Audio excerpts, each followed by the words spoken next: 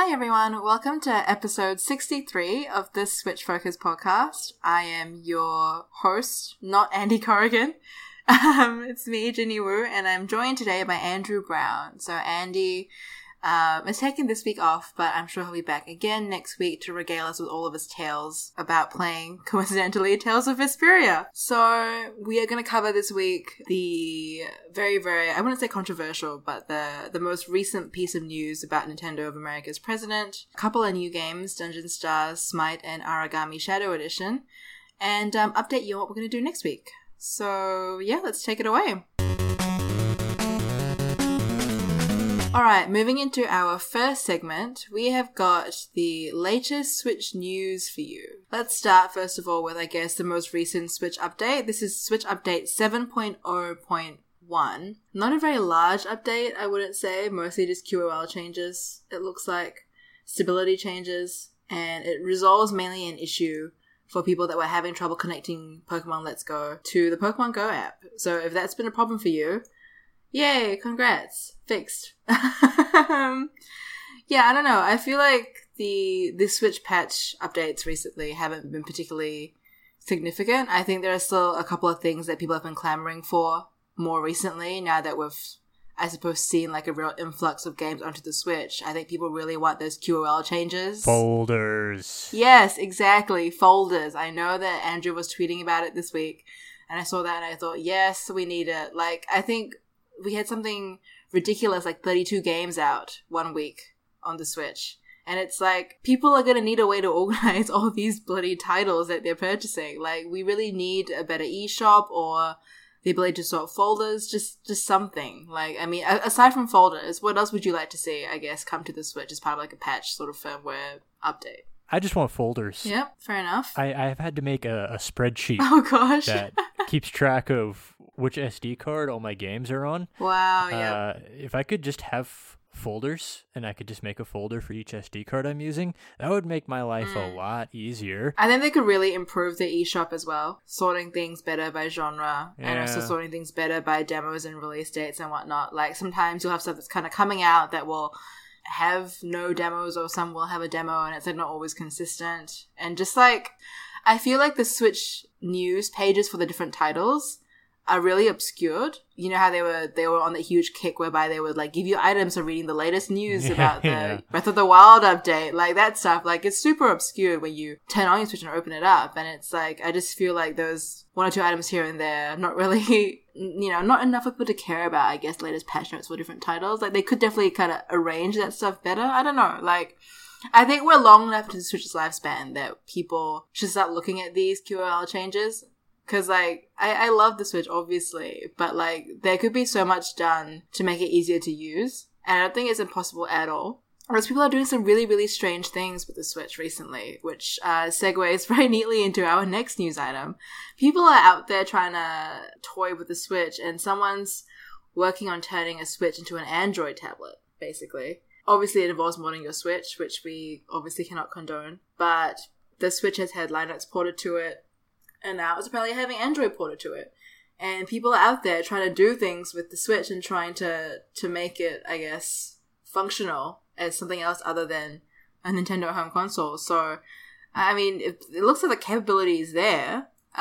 Just can Nintendo do something about this folder thing on their main infrastructure, maybe? Do you think that this is going to become like... Obviously, it's not like the Wii U, which was like a complete influx of people just messing with things. And there was a huge, thriving mod ecosystem for the Wii, which I don't think are going to see on the Switch because of all the anti-piracy, anti-hacking measures that Nintendo introduced super early on. But it looks like as we go on over time, people are finding workarounds, like, around all of this stuff. Do you think that this could be like the next Wii in terms of, I suppose, people being able to mess with it and mod things and customize their experience? I don't think so, because Nintendo has kind of caught up and actually cares about internet support a little more now, so I think they're watching it too closely. I mean, it's still gonna happen, but it's not gonna have the mainstream success that Homebrew had on Wii. Yeah, sounds about right. So yeah, if you've been following any of that stuff and you're interested in these developments, I mean, it sounds interesting. It sounds cool, like worth knowing about. but obviously not a Nintendo sanctioned activity. Alright, our next piece of news for the week, got down here in the show notes, as a bunch of Microsoft madness. So, obviously we had the Scalebound rumors, which people were alternately screaming and or laughing at. Rumors that we're going to get the Xbox Game Pass available on the Switch. Just a whole bunch of unconfirmed, unsubstantiated information. So, I am not hugely Team Xbox. In fact, I would rather have never owned one in my life. But I mean, I can see, I suppose, why the hype has come about. It's been a year so far of really unexpected / anticipated releases, and Scalebound was really anticipated. You know, Platinum Games obviously are having Astral Chain come out on the Switch as well, so people are connecting the very, very grayed out dots and trying to figure out, I guess, whether or not a previous Xbox One exclusive is going to actually be a thing after its cancellation. Do you care about this, Andrew, at all? Scalebound? Do you want to see it? Are you kind of ambivalent about this happening? Scalebound was a game that I recognized existed at one point, at least in theory. That's all I knew about it. I didn't even know Platinum was making it. So, you know, it's got dragons. Yeah. It looks like How to Tame Your Dragon. So I was like, sure. Yeah. Bring it over. Whatever. Yeah, that's about all I really know about Scalebound. Yeah. I was like, people were really excited about this. And it's like, oh yeah, Scalebound. I kind of remember that game being talked about at one point. Exactly. People, all knows that it was really hyped out. People canceled it. And then Nier Automata happened. Yeah, I don't know. I don't know enough about the game to say if I would really care if it came to Switch or not. But I mean, more games for the Switch? ? How do you feel about the Xbox Game Pass news then? I mean, like, is there even any point having an Xbox now this day and age when pretty much every game that you can have on Xbox can be played on PC or the PlayStation 4, and now I suppose on the Switch? I don't know. It just seems like a silly commercial move that Microsoft wouldn't want to make, but who knows? Well, I mean, if we really are heading towards a video game ecosystem where everything is multi-platform and it matters what services you have access to, not what screen you're playing it on, then I think Xbox is actually ahead of the curve there, where they're turning themselves into a brand instead of a console, which I think, you know, I have absolutely no interest in streaming as a video game concept, and if the industry does go into all streaming in the next generation, I'm gonna be a permanent retro gamer, but that's a different thing entirely. But if that is where the industry goes in a purely business sense, I think Xbox might be making the smart play here, especially since the Xbox One has been a disaster. Yeah, that's right. And I mean, I think that was what the rumor was about, really, that Xbox One games would be playable on the Switch via some cloud streaming service. And I mean, some really cool titles like Ori and the Blind Forest, for example, being on the eShop would be great. Like, I would love that. And also other Xbox One games like Halo, Gears of War. Like, obviously they didn't mention those specifically in the rumors, but the potential is there. I mean, you know, umbrella Xbox One games could be bloody anything. And yeah, I don't know. I think that's a good, interesting point to consider, that Xbox might now be trying to pivot towards being a brand or an experience as opposed to being just a console manufacturers.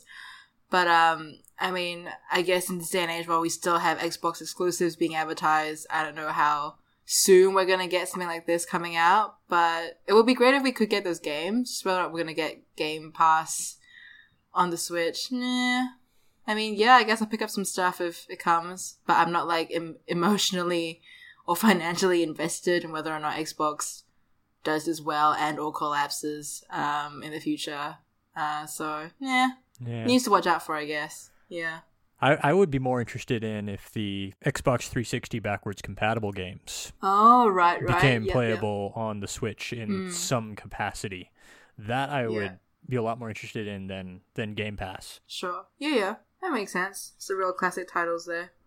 No.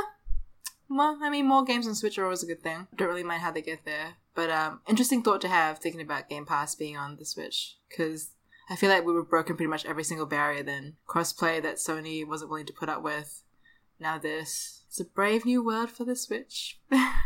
Okay, on to our last news item. We've got Reggie retiring and Bowser becoming the new Nintendo of America president.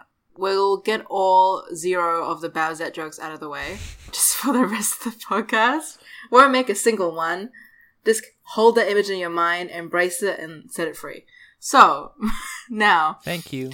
How do we feel about this? I know a lot of people are getting very emotional about Reggie and all he's done for Nintendo, which sounds hyperbolic when you say it like that, but really I think iconically being, a person of color headlining the Western outfit of a gigantic Japanese corporation, impressive in itself. He's always had some really, really forward-thinking and just plain old good views on parts of the industry that other people have really awful views on, like Crunch, for example. He's got, the whole signature Reggie presentation style, a mix of awkward and Italian mafia. Like, it's just, he's just been a very, very iconic president for Nintendo of America, and I think it's going to be hard to think about not seeing him do any of those events anymore. Like, we've been so used to seeing him as a fixture for 15 years or something, like some ridiculously long time. Yeah, I think I, for one, I don't know if I'll be sad to see him go, but it'll definitely be a big change, and I wonder if this will change anything with Nintendo's strategy with their sales president, Doug Bowser, now taking over. Yeah, I mean, after I've just made a very sophisticated and insightful comment about the Xbox business, I don't really follow video game business news all that closely, so everything I know about Reggie is mostly from the memes. So I'll definitely miss the memes because he was great. I mean, right now all of our Wii Balance boards are either in our mom's closet or on a shelf at Goodwill, but we still remember My Body Is Ready.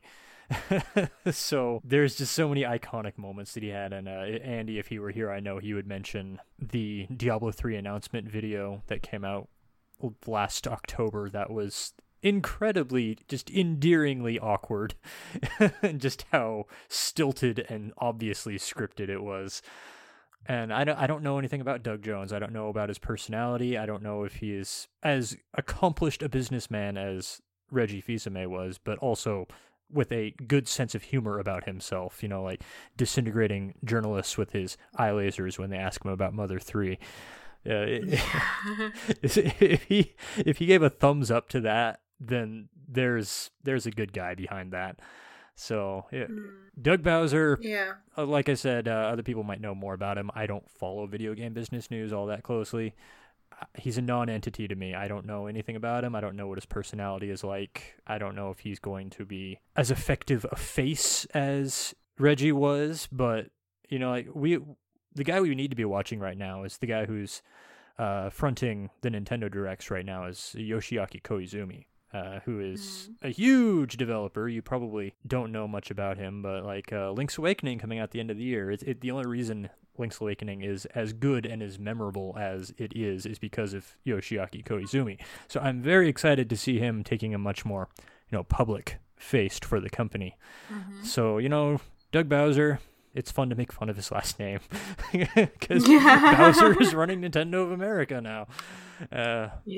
But, even if he's not as iconic as Reggie has become, then, there's other faces to look towards. I guess we'll ignore the age-old question, which came first, Bowser or the Nintendo of America president position. Oh well. Let's move on to the games that we played this week.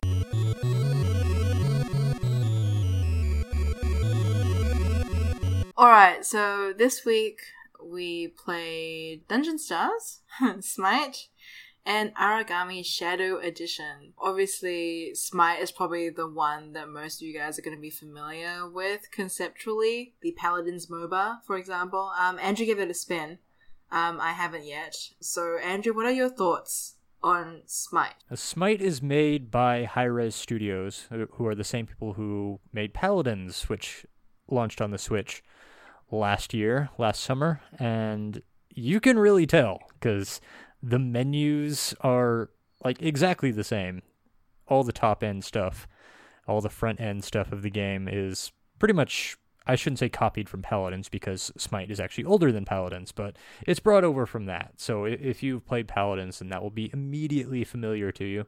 It's not eerie, it's very much intentional, so don't be thrown off by it. But whereas Paladins was a team shooter in kind of the breed of Overwatch, Smite is a MOBA, and there's already a MOBA that both Ginny and I played, and we gave it good marks. That was Arena of Valor.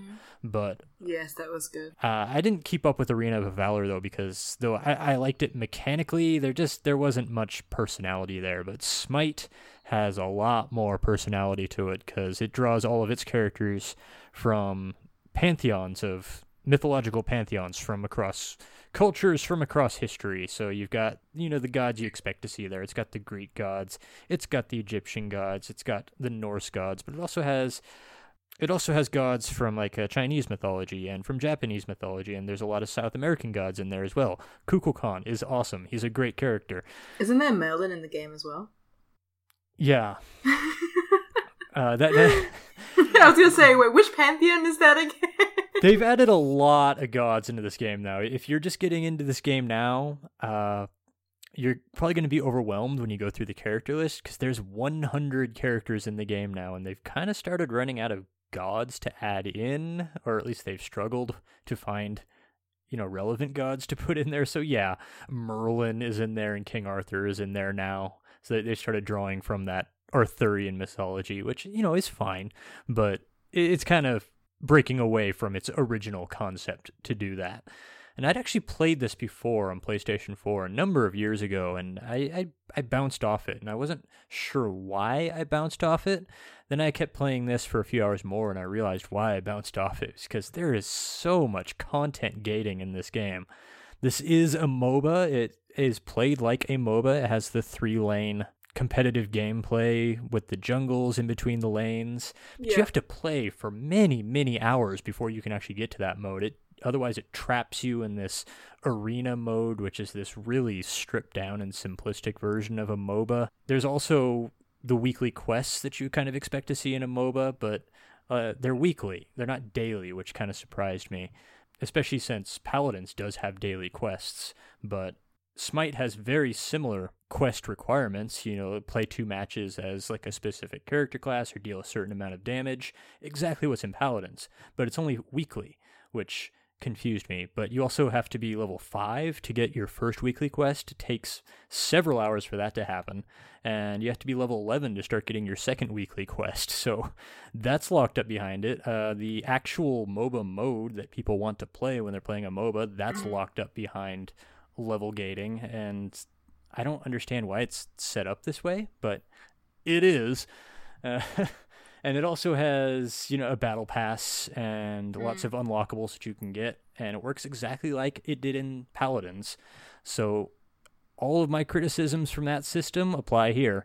There is a battle pass. It's like $10, but if you want to get it, you've got to buy the points on the eShop. And hey, guess what? You can't just buy enough points to get the battle pass. No, you've got to buy more points than you actually want to get the battle pass, which is irritating.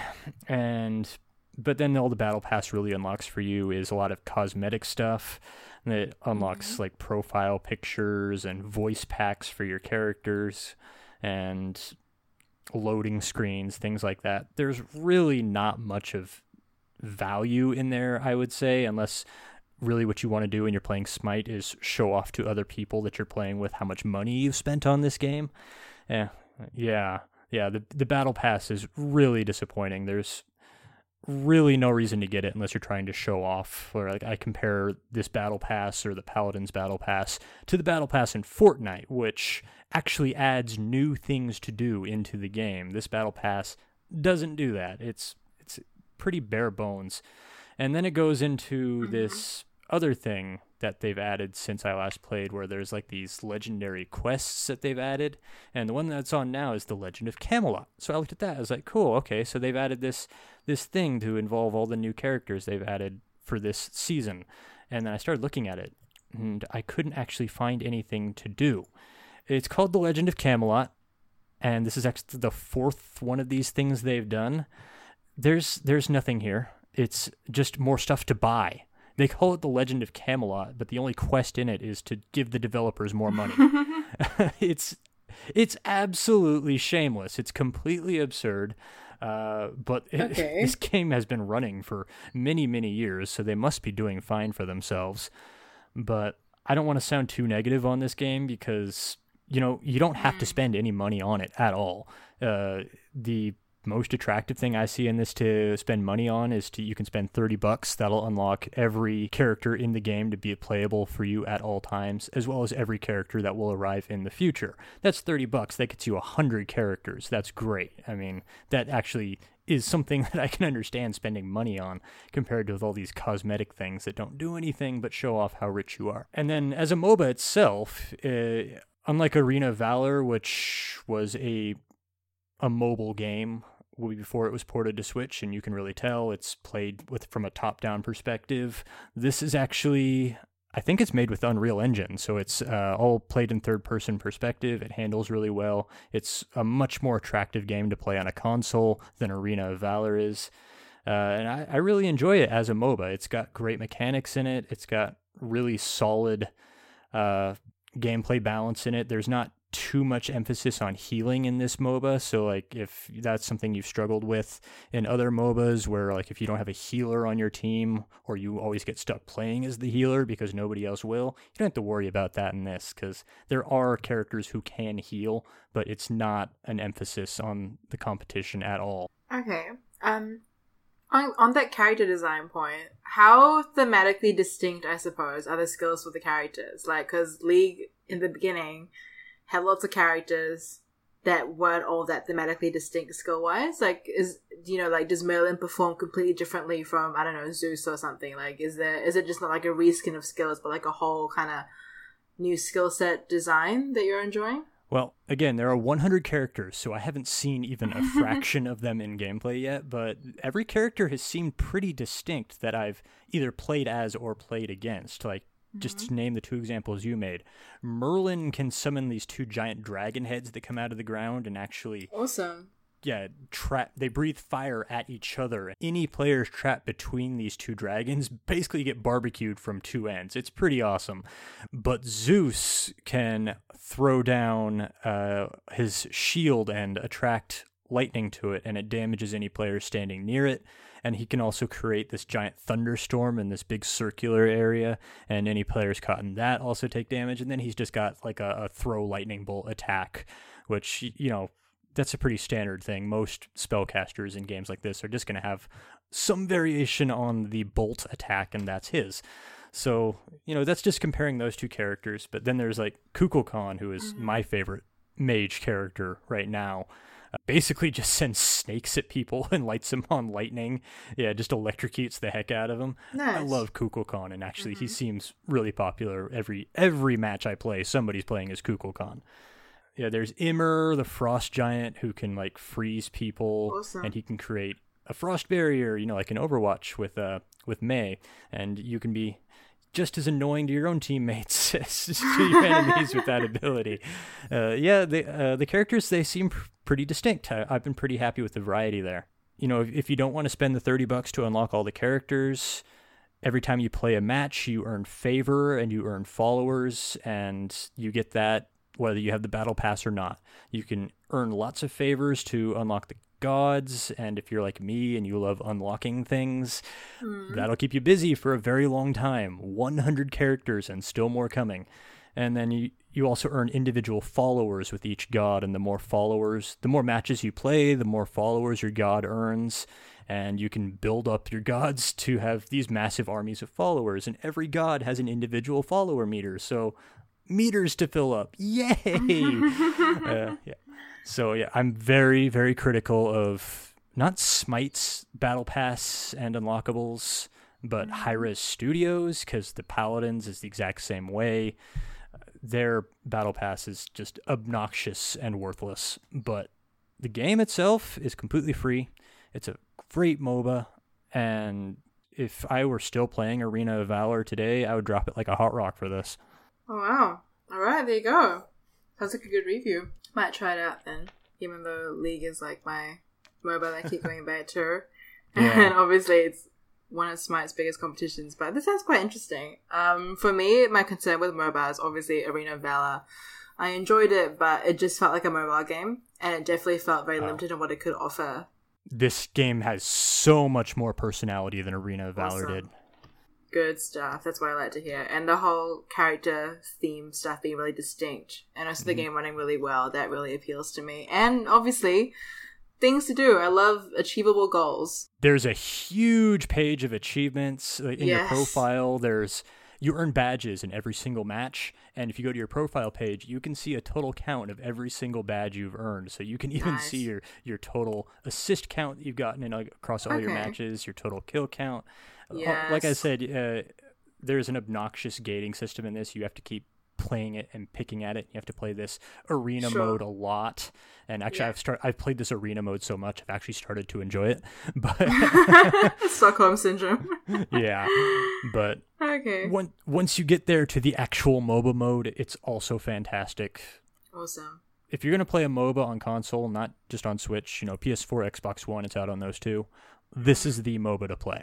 Awesome. Good stuff. Glowing recommendation. Alright. We'll save the game that Andrew and I played for last. I'm going to talk briefly about Dungeon Stars, which is a cute little game which I've been playing this week, courtesy of the people from Evolve PR. And Dungeon Stars essentially works a lot like Super Mario Run did.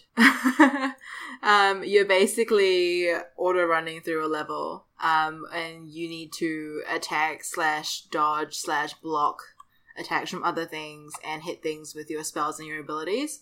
And after a certain point, once you've gone far enough in the dungeon and killed enough enemies, then it's on to the next one.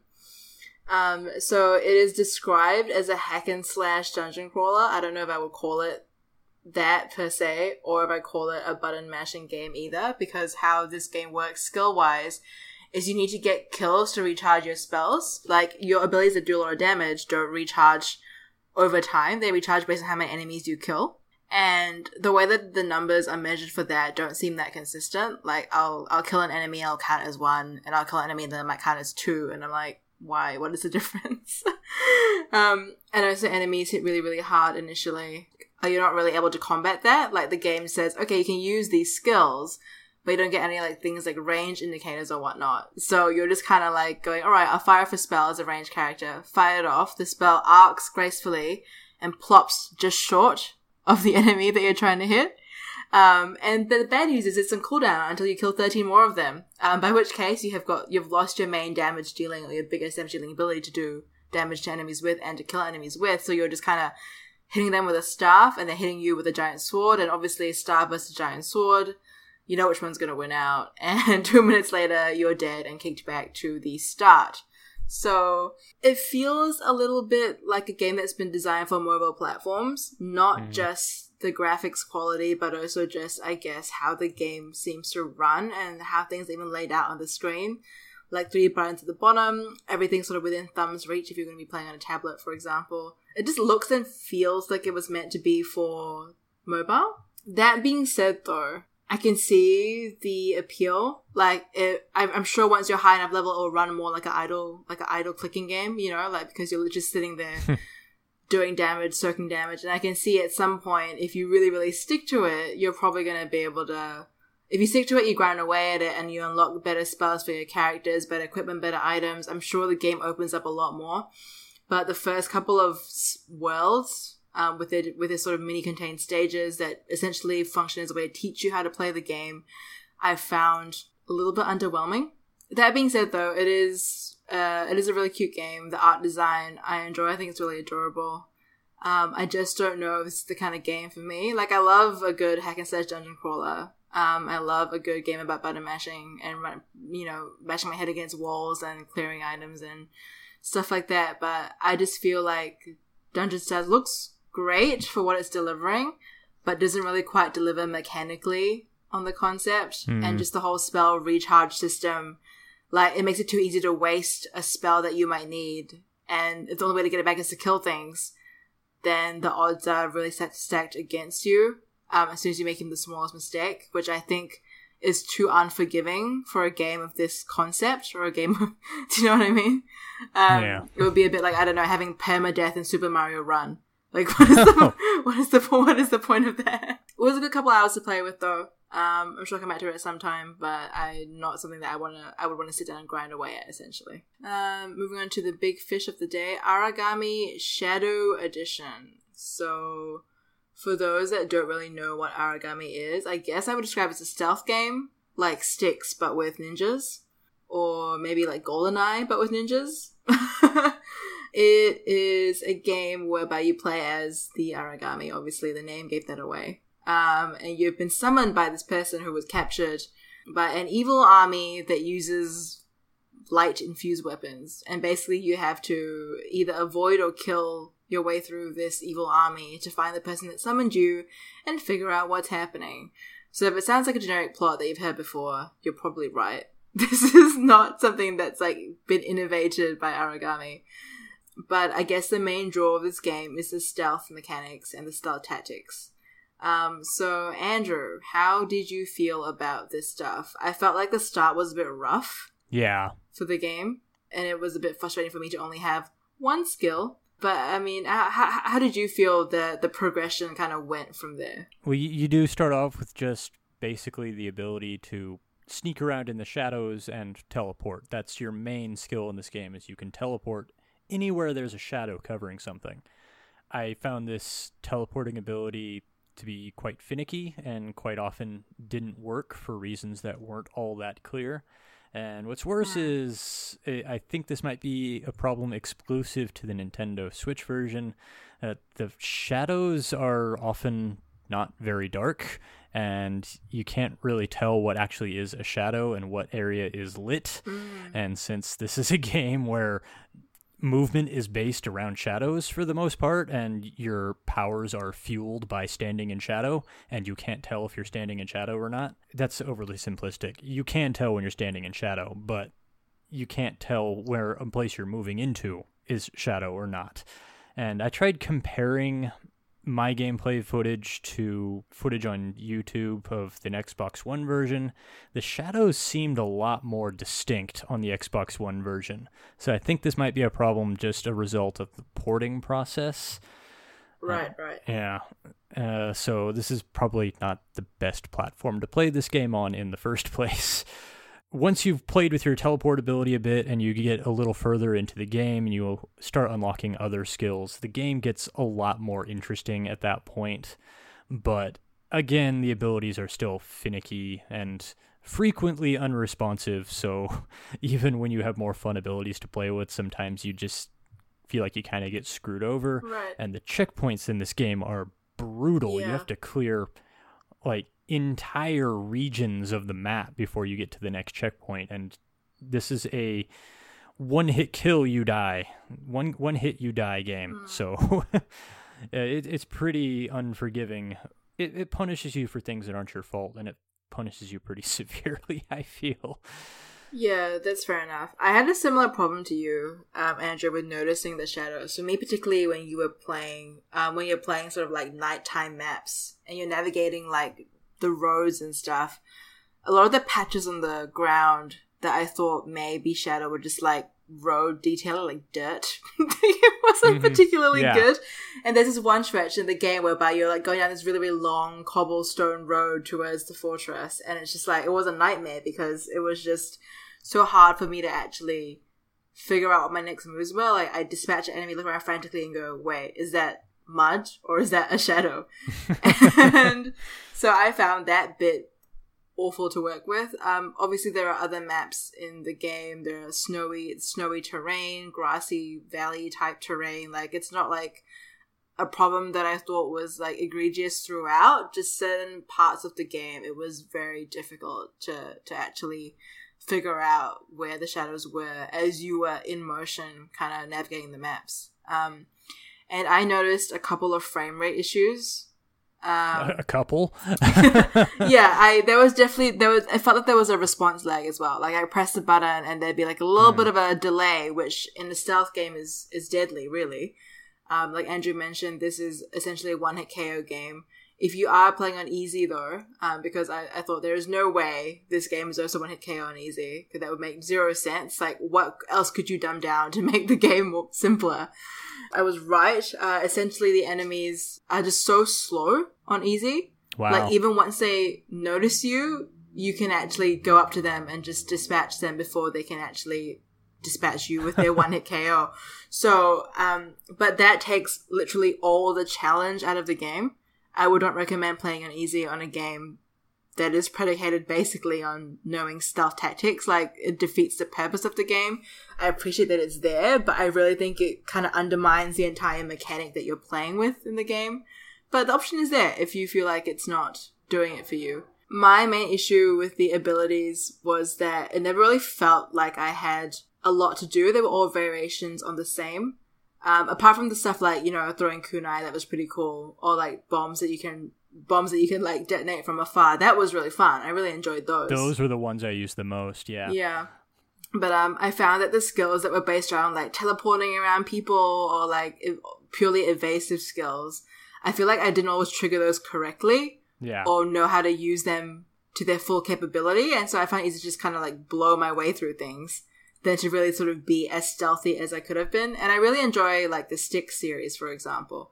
And I really enjoy playing stuff fully stealthily, you know, shanking people in the night. Really enjoy that stuff. But I just feel like the performance problems were an issue for me. And I didn't go and compare game footage or like see what the game looks like elsewhere, but I would assume it runs a lot smoother. I would hope that it runs a lot smoother on other consoles than on the Switch, though. I'm sure it does. I had constant frame rate drops when I was playing this game, especially when I was using certain abilities. Like, there's a really cool ability that you can pick up that basically lets you weaponize shadows. You turn like a shadow into a dragon and it swallows the soldier whole, and it also refills one of your ability meters. Yeah. It's a pretty sweet ability, actually, but every single time I used it, the game would hitch for like a second and then skip ahead 4 or 5 frames. Every single time I used that ability, it was pretty dire. Yeah. I know that the Switch version has the Nightfall DLC, which I don't know if the other console versions have at the moment. So that's just new chapters past the original 13, I think. I guess.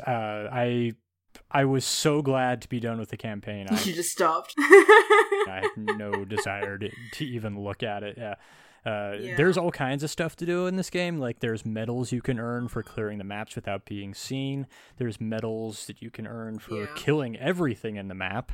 And with how bland the game starts out, and then it goes into this level of complexity that the port they've made here just isn't capable of supporting, and maybe that's better on other platforms, maybe it's not, I can't say, but I have absolutely no desire to ever touch this again. Fair enough. Yeah, I clocked it as well, and it is, as a fan of stealth games, I might just go and play a stealth game on the PC. Not a slight against the title itself, I guess. I mean, conceptually, I actually really enjoy the art style, the cel-shaded art style.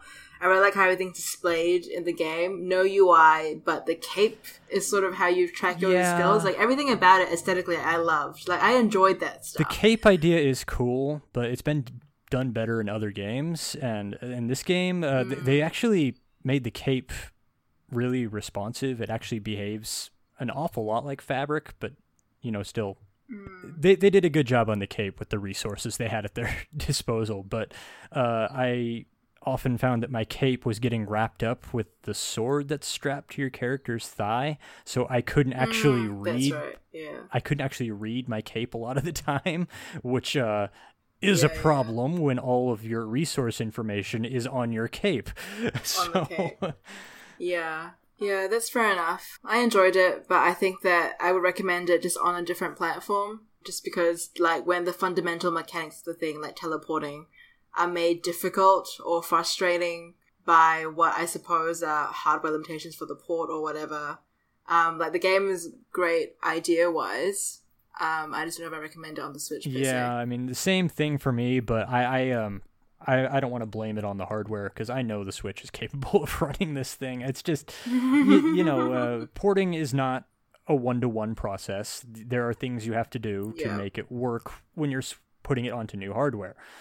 So, I'm not castigating the terrible job on the port they did. I'm just saying this is the game that the port ended up being. I'm sure they did their best, and their best was not representative of what a good game on this platform should look like. I will say, if you want to play this, I would completely believe this is a pretty good game on another platform. But if you do want to play it on the Switch, just play Mark of the Ninja instead. It came out last year. It's the same game design philosophy. It's the same plot, which I found eyebrow raising. It's $10 cheaper, and it doesn't have the performance problems. And actually, I would think even if I were playing both games on a platform that was completely capable of running them at maximum capability, I would still say Mark of the Ninja is a better game than this. Okay, cool. There you go. Now we're going to move on to the stuff that we're going to play this week.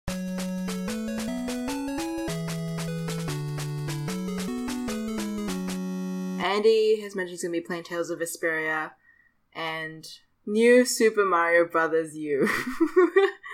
Andrew, you'll be playing Tales more as well, I assume? Yeah, I don't know how close I am getting to the end. This plot is kind of not hard to follow, just it's hard to see where it's going. So I feel like it could end at any moment, and I would not be surprised. And there's a new survival game coming out next week called Skyhill Point and Survive, which looks like it might be cool. So I'm going to be checking that out too. Cool, sounds good. We're playing Tales of Vesperia as well. Trying to push my way through it to get to the end because, like I said, I love Tales games, and I feel like I've kind of grown on it a little bit after the kind of like really dark and angsty Tales of Berseria. This is a really nice tonal change from all of that stuff. Like, just character banter-wise, everything is just really refreshing, so I'm keen on that. And finishing Wargroove. Stuck on chapter 6. Just decided that I would go away and calm down and play something else. Chapter 6 is a nightmare, so don't be too frustrated with yourself. Yeah, like I said last week, I think I'm gonna start tweaking it just to get through the maps. Like, as much as I I'm not too proud to do that, and like I feel like I've enjoyed most of the game the way it's quote unquote designed or meant to be enjoyed. So no shame in that. But definitely Vesperia will be my main focus this coming week. So hopefully there'll be an update from all three of us next week about our progress. So there we go.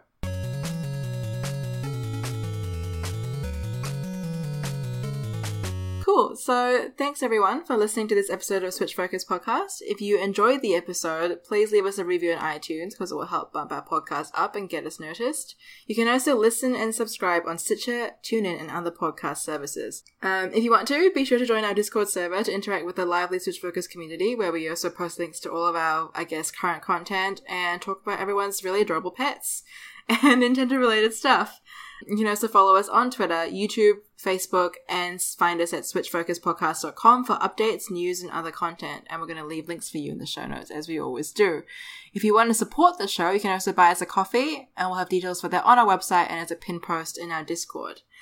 You can follow us individually. Andy is at Flame Roast Toast, Andrew's at Play Critically, and I'm Ginny at Ginny Woes, and Andrew streams also at twitch.tv/playcritically. So follow him on Twitter if you want to see when he's next going to stream. And yeah, thanks for tuning in. Really appreciate it. And we'll see you guys next week.